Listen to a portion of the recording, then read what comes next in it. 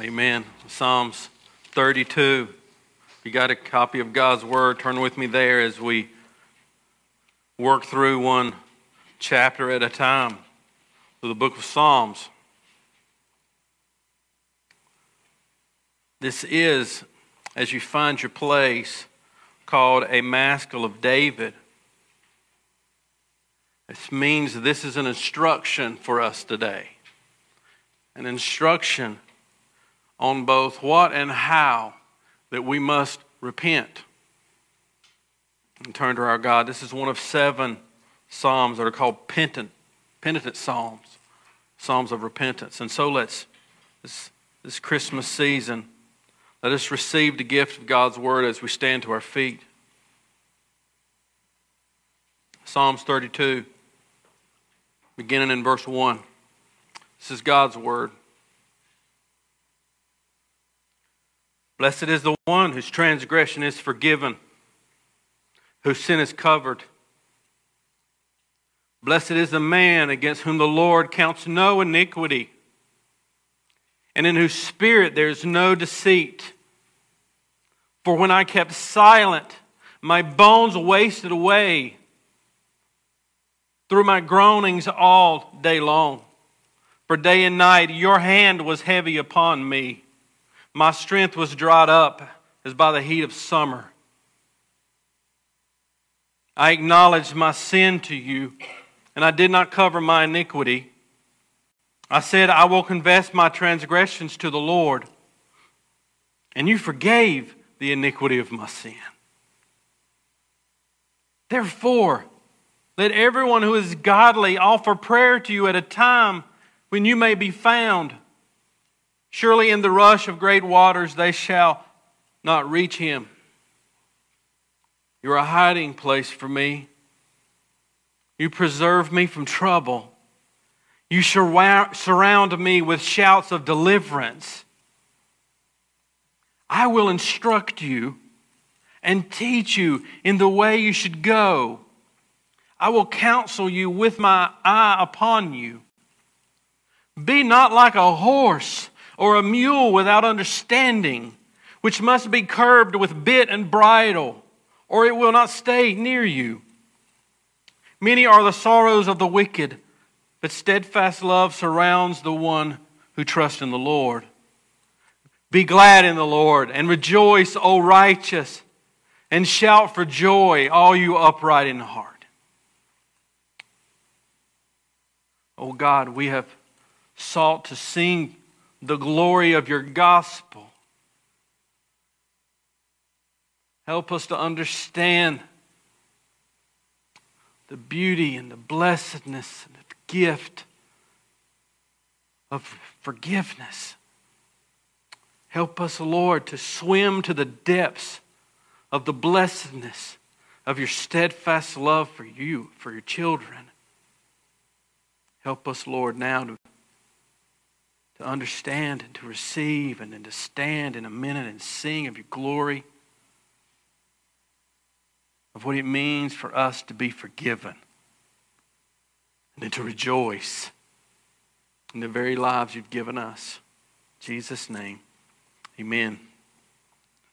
And so in Christmas seasons, we all sort of come to church over the next couple of weeks expecting to have a Christmas-themed sermon. Which we will next week. And today, by God's sovereign grace and His points us to His Word, today this is a Christmas sermon.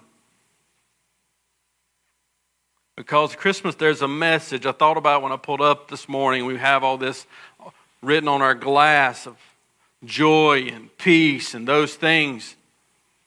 We need to understand that Christmas tells a story of how God came to deal with our sin. And without Him dealing with our sin, there is no joy, there is no peace. It is not well. But because He has, we can say it is well. Matthew 1, turn with me. I want us to read this together. There's no more important passage for us to teach to ourselves and to our families and to our children in Matthew 1:21. You got it? Let's read it together. Matthew 1:21, beginning in verse 21 here. She will bear a son, and you shall call his name Jesus, for he will save his people from their sins. That's Christmas. That's why we're blessed this morning. So I want us to start here this morning. I want us to ask ourselves the question, if any time during the sermon you start thinking about someone else, you've missed the point of the sermon. You've missed the Psalms. I'm not talking to somebody else this morning. I'm talking to me. And God's Word is not talking to someone else. It's talking to you. So how this morning? What are you believing about sin? What are you believing about your sin? We all, whether we say it or not, have something going on inside of us about our sin. Am I saying sin is just sort of a made-up religious idea? There's not any real sin. There's only cultural differences and things that each culture makes up to safeguard its culture. There's not really any sin. Maybe sin equals something evil, and because I'm not sleeping around or killing anybody, then I'm not really sinning. Is that our view of sin?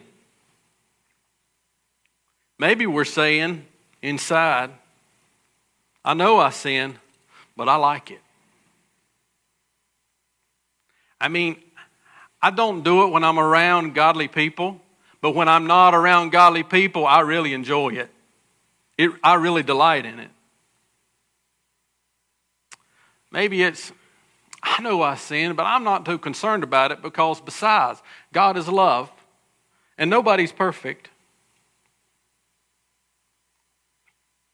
Or maybe you're like David was in Psalms. At one point in time, I know I sin, but I'm miserable. I'm miserable in my sin. I think about my sin all the time. It is a weight I can't get out from under. That's where David was at one point in his life. Or maybe you have bought this lie. My sin is unforgivable. So what's the use? To that, Christmas has good news for you this morning. You see, David's reflecting. You got to understand this. David's reflecting back. And David doesn't write Psalms in a linear fashion. He's just fine with doing these circular things where he talks about a situation in the past, he steps back into it in his mind, and then steps back out on it, reflects again. That's what he's doing. He's reflecting back. Most people think what he's reflecting back to was when he committed adultery with Bathsheba and then killed her husband, Uriah. He's reflecting on a time of both non-confession and confession. A time that brought both joy and a time that both brought misery. He's reflecting on it. And so he writes a psalm of instruction about that. So there was a time in David's life after he sinned that he was miserable. And I think we need to ask the question, after he sinned, why was he so miserable?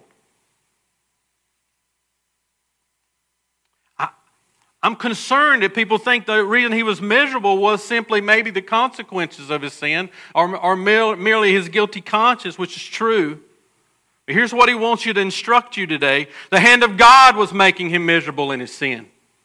We need to see that this morning. The hand of God was on him. I'm afraid that many of us are more concerned about escaping the consequences of our sin than offending God. And what he's reflecting on is what he has learned from Psalms 51. You remember Psalms 51? He wrote that as part of his confession of repentance of his sin. Psalms 51 verse 4. Oh, how David learned this lesson. Against you and you only have I sinned and done what is evil in your sight, so that you may be justified in your words and blameless in your judgment. Our sin is against a holy God. That's why he was miserable. And so what most people believe, Psalms 32 is written after Psalms 51, after a time of reflection, reflecting back on his whole experience. He wants us to learn. He wants to fulfill. If you read Psalms 51 verse 13, most people think Psalms 32 is a fulfillment of that. He wants to instruct God's people on what this looks like and the blessedness and the hope that comes from forgiveness of sin and living and abiding in the steadfast love of our Lord. There's a depth to the blessedness of being a Christian. There's a depth, and I want you to see it this morning. So let's look at this. This is a beautiful literary work here.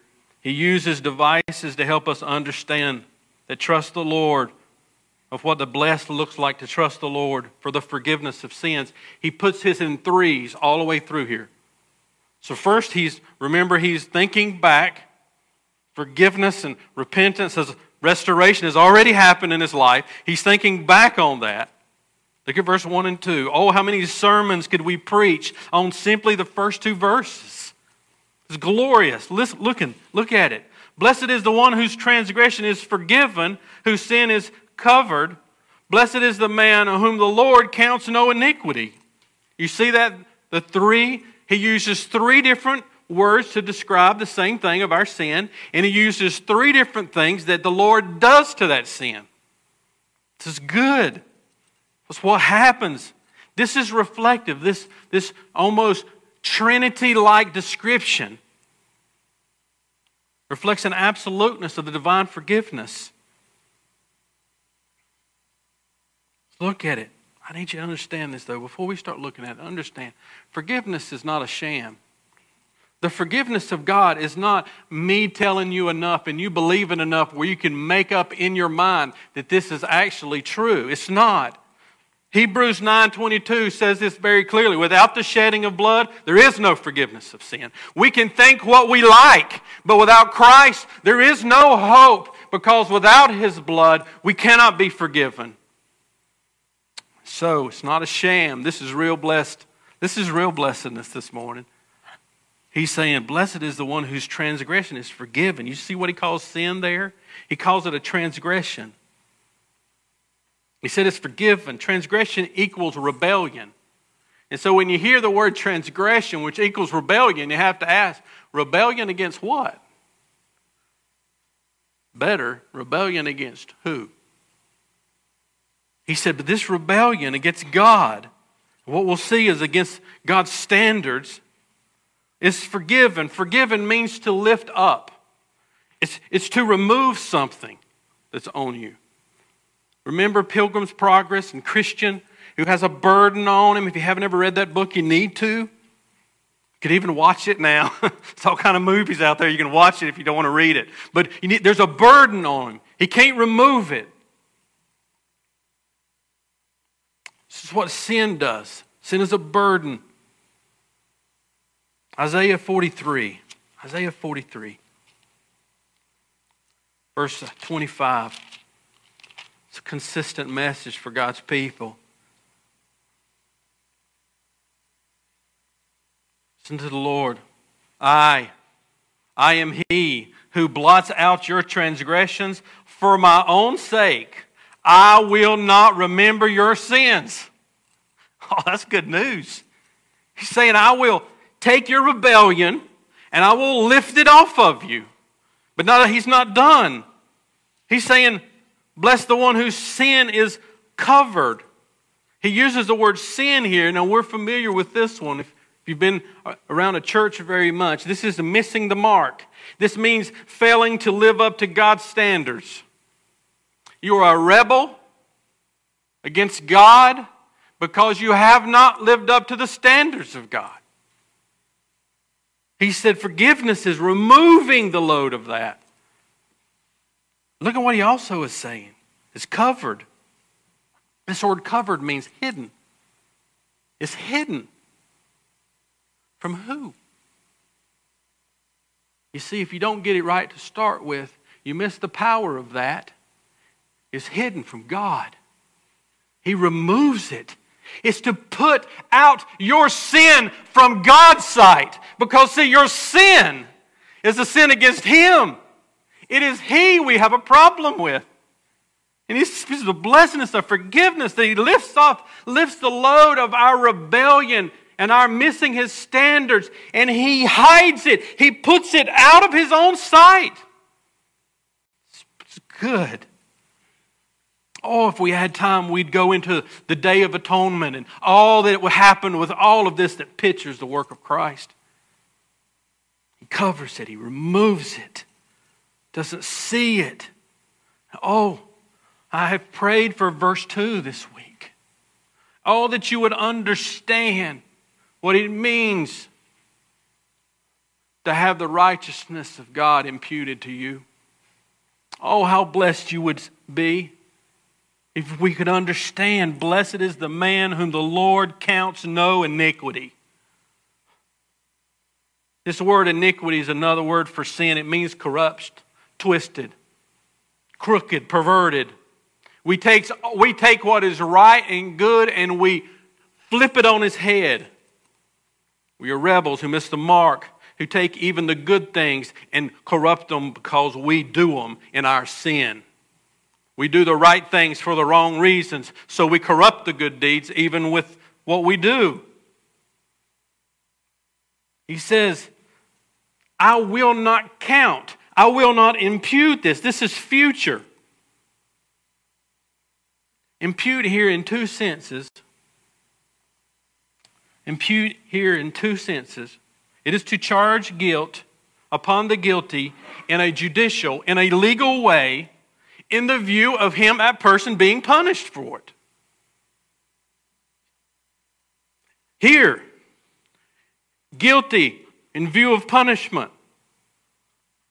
But you got to listen to me now. Lean into me. Love God with our minds right now. Impute means to hold one liable in a court of law for the acts of his representative. You can turn there if you want. It's a very hard book to find because there's only one page in your Bible. Philemon.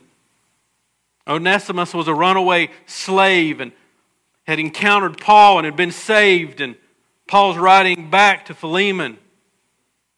Sort of help us understand. Let's listen to verse 18. Paul writes to Philemon about Onesimus, this redeemed slave that has been led to Christ. And here's what he says. He says, Philemon, if he has wronged you at all or owes you anything, charge that to my account. You see what he's doing? He's standing in his place. He said, whatever he's cost you, whatever his effect is, count it to me. I'll pay it all. Remove it from him. Charge it to me. Count it to my account. Here's what he's saying about our sin. I won't ever. But you got to understand this, you see.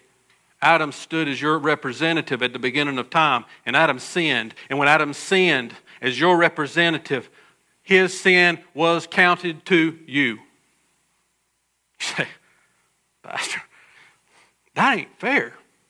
Can't you hear it? That's not fair. Okay? Well, let me take you to another place.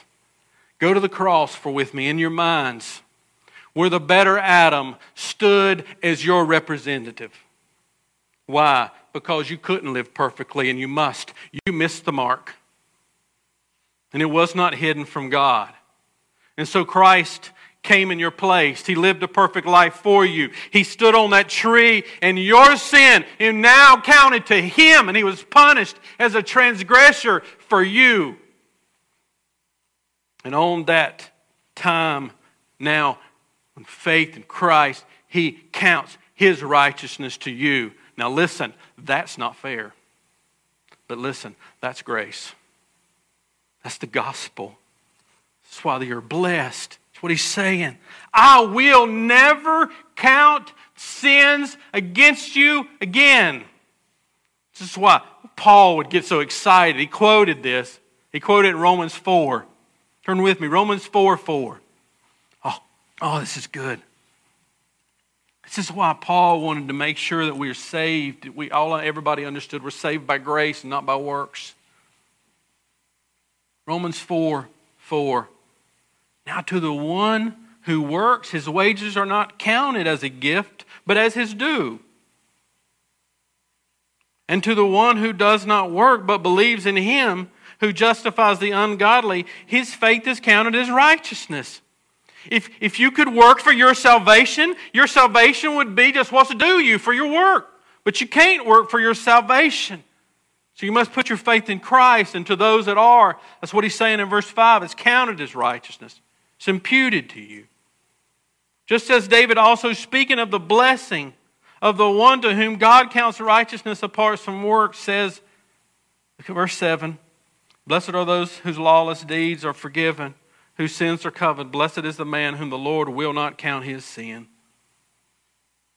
This is the blessing that he is saying now as I reflect back on all that God has done. I remember his forgiveness. But he has removed it. And he never brings it up to me again. But listen to me. There is a response from God from your non-confession. And I'm afraid we don't believe that. That we see that God responds when we confess our sins. But we do not believe he responds when we don't. The Lord actively responds to both. And most people believe that there was somewhere between 3 and 18 months between the time that David sinned with Bathsheba and the time that Nathan the prophet confronted him. Here's what we do know. You can look at 2 Samuel 11:27, that the baby that was conceived through that adulterous encounter was born. And David still hadn't repented of it. That's why Nathan the prophet comes to him. So we know there was at least 9 months. Let's just round it to a year. Let's just say for estimation's sake that David lived in non-confession for a year. What he's describing here for us is what that year was like. It's what verse 3 to 5 is saying. Look at verse 3. For when I kept silent, my bones wasted away through my groanings all the day long. In other words, the result of non-confession was I could not sleep, I could not eat. Verse 4, I didn't have any strength. This is physical effects from non-confession. Be gracious to me. Psalm 6:2, listen to what it says. Be gracious to me, O Lord, for I am languishing. Heal me, O Lord, for my bones are troubled. This is groaning, this threefold. He's wasting away 1. 2, he's continuous.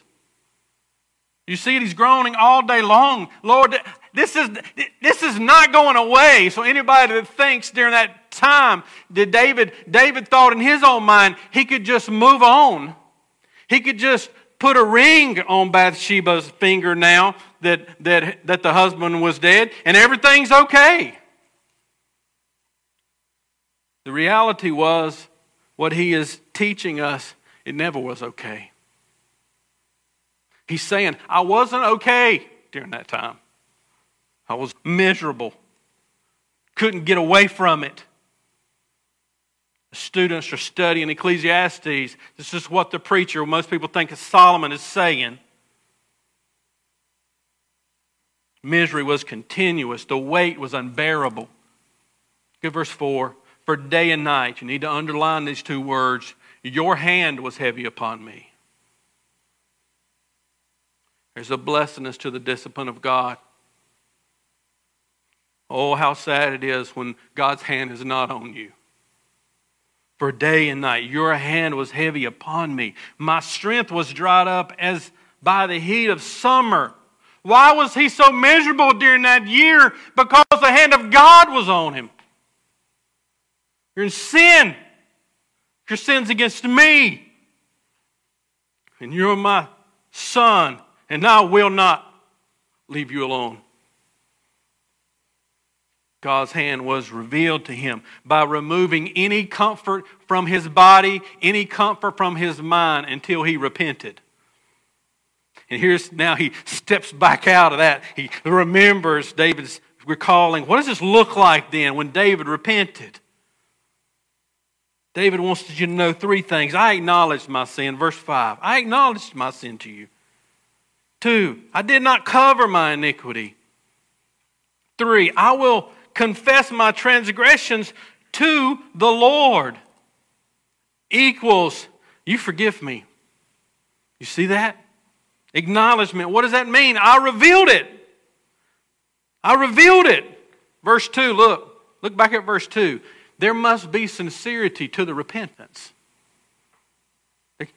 You cannot deceive God by offering a false repentance that does not look like I'm changing my mind in my direction. God is not deceived by people who are only sorry for the consequences that they keep inflicting on themselves and other people.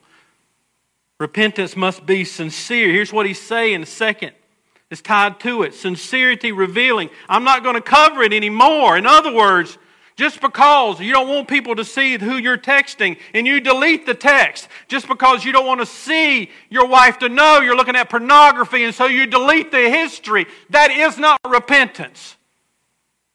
It's not.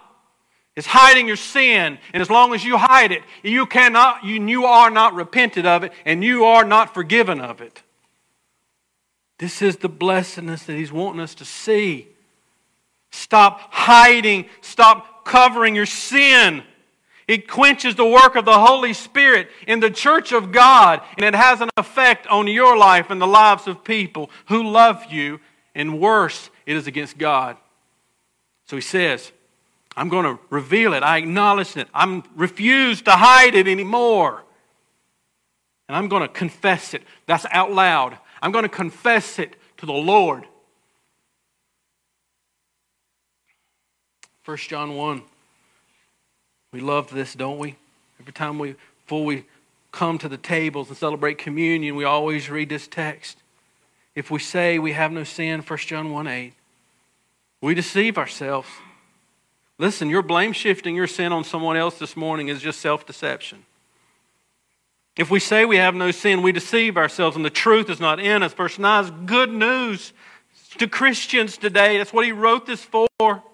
If we confess our sins, He is faithful and just to forgive us our sins and to cleanse us from all unrighteousness. If we say we have not sinned, we make Him a liar and His word's not in us. Listen to me this morning. It's the good news of what He's saying. I acknowledged it. I refuse anymore to hide this. Not one day longer. Not one day longer. I acknowledged it to God. I confessed it out loud to the Lord. This is sin against you. And here's what He promises. I forgive you completely, immediately, and I will not bring it up to you again. Little sidebar here. Application. Am I forgiving others the way this Jesus is forgiving you? A what if forgiveness is not forgiveness? I forgive you, but what if you blow it again? Can I ask you a question? What if Jesus did that to you? The truth is, I do blow it again. And He is faithful and just to forgive me of my sins and to cleanse me from all unrighteousness. It's good news this morning. Here's what we were learning with the students this week. Happiness is not a goal to be pursued. Happiness is a byproduct of a right relationship with the Creator. In other words, as long as your happiness has a capital H, it is your goal. But if happiness is anything else other than Christ, it will elude you.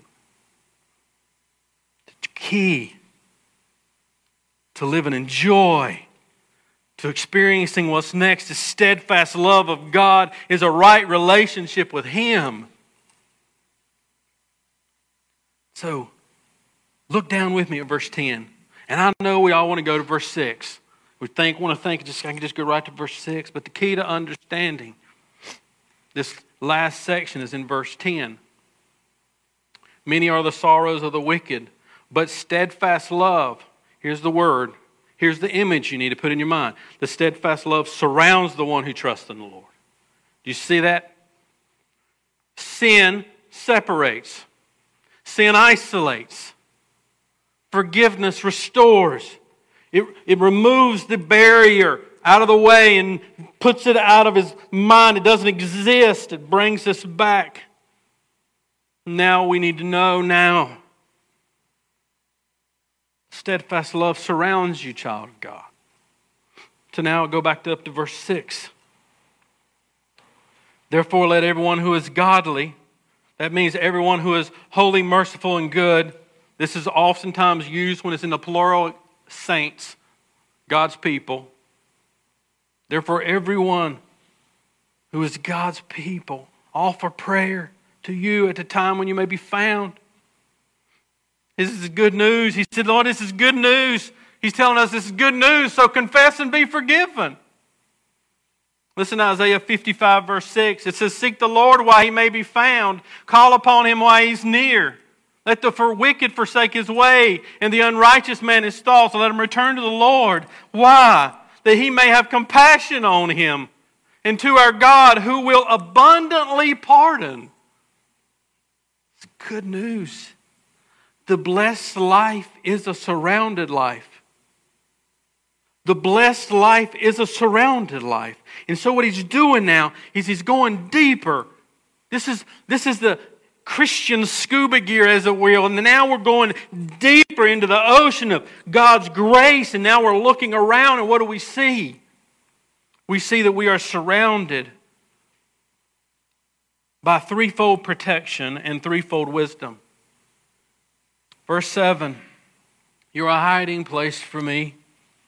You preserve me from trouble. You surround me with shouts of deliverance. I'm back in Psalms 32 now. Hiding place. He's saying, Lord. In other words, just like happiness has a capital H, hiding place has a capital H too. He is our hiding place.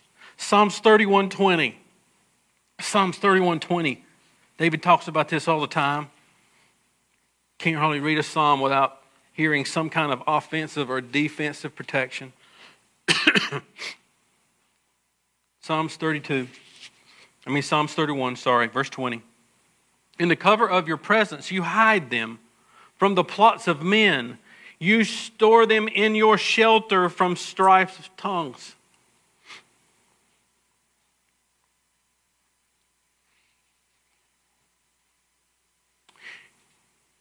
There was a time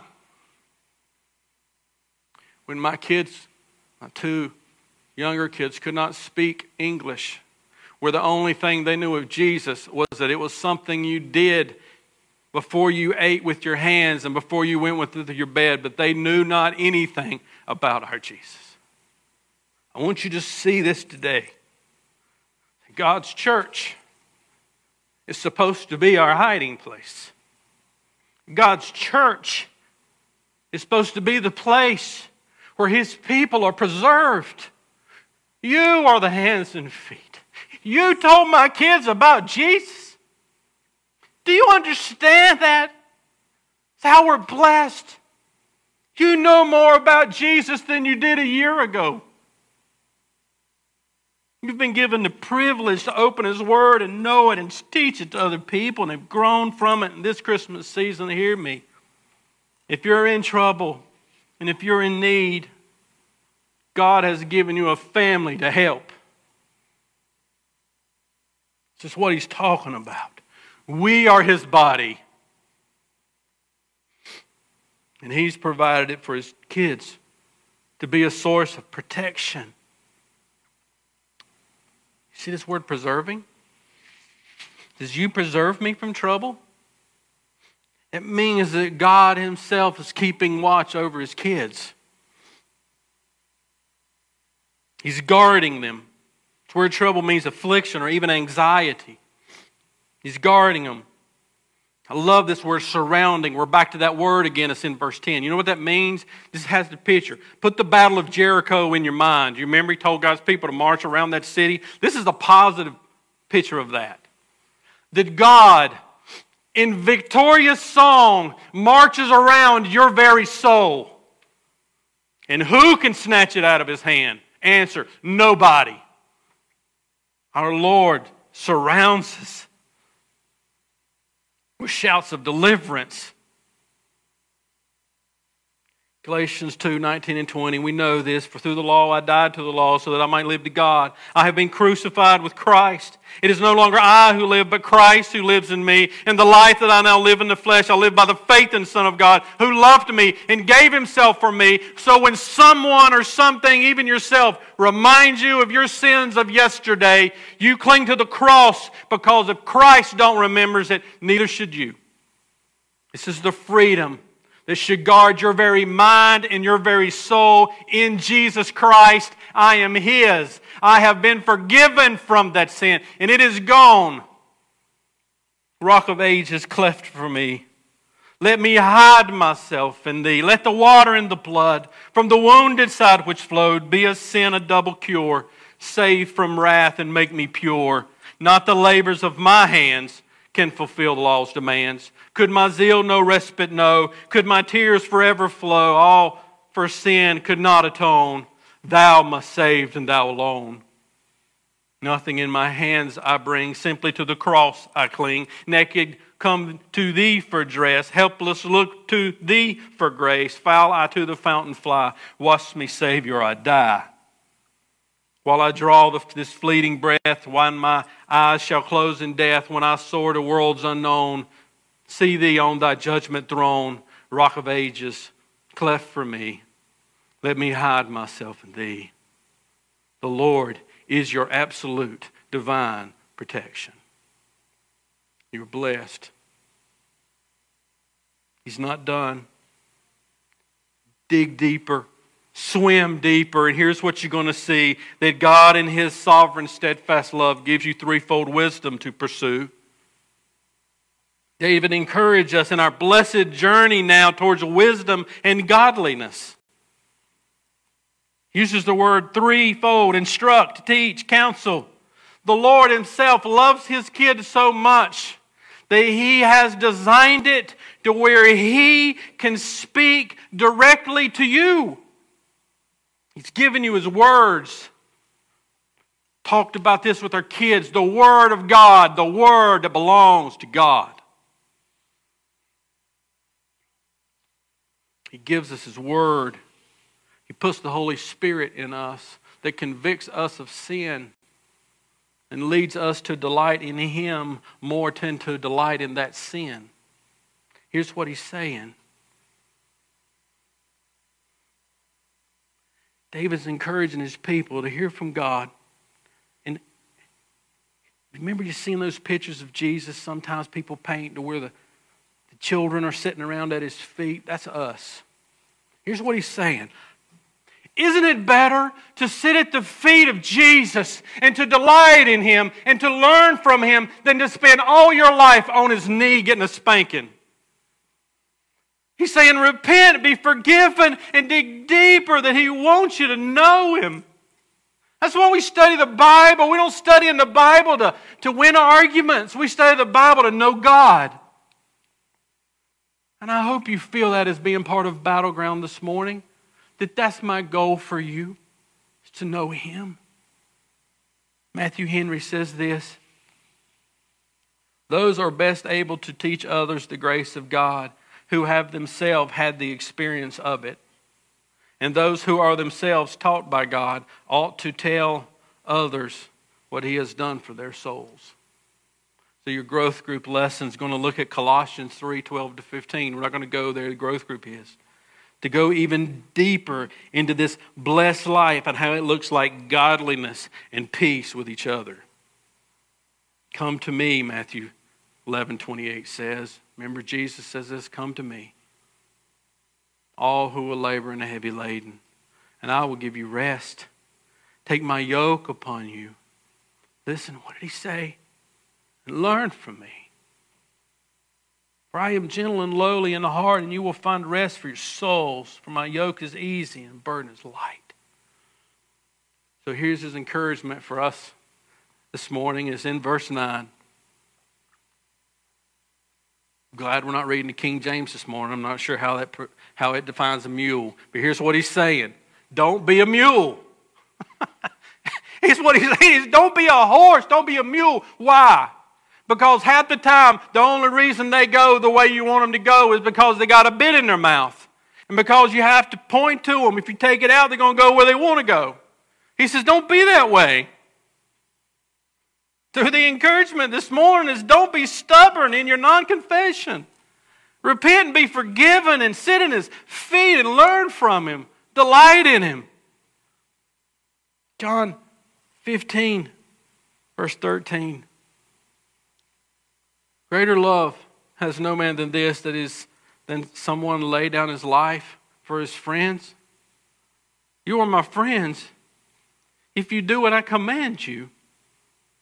No longer do I call you servants, for the servant does what his master is doing, but I've called you friends, for all that I have heard from my Father I have made known to you.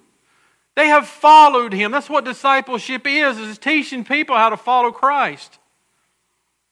They have done that. He says, you're no longer serving, you're friends. So sit at my feet, learn from me, follow me, lead other people to me. The encouragement this morning is in verse 10. Don't be surrounded by sorrow when you could be surrounded by the steadfast love of God. Many are the sorrows of the wicked, but the steadfast love surrounds the one who trusts the Lord. So hear me today. You cannot fix a vertical problem with horizontal means. What am I saying? I mean today, if you have offended someone in your family, or someone in your family has offended you, yes, you should go to them. Seek peace as much as possible as it pertains to you, is able for you to do. But listen, if you do not seek vertical forgiveness and confession, you have missed it. We confess our sin to the Lord, and that is first. And then as much as able for us, we make peace with all people. This is what John Bunyan was trying to help us understand in Pilgrim's Progress. I mentioned that earlier. By the way, he wrote this from prison. See, he knew the law. He knew his sin. He realized that there was a burden on his back that he could not remove on his own. He realized that something outside of him must remove the burden that was on him. He needed to exchange it. He couldn't remove it. Do you remember this crucial moment in Christian's life? When he comes to the cross. Listen to this.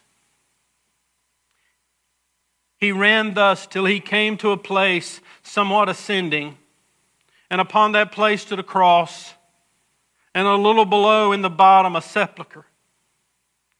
So I saw in my dream that just as Christian came up with the cross, his burden loosed from his shoulders and fell off of his back and began to tumble, and so continued to do so until he came to the mouth of the sepulchre, where it fell in, and I saw it no more.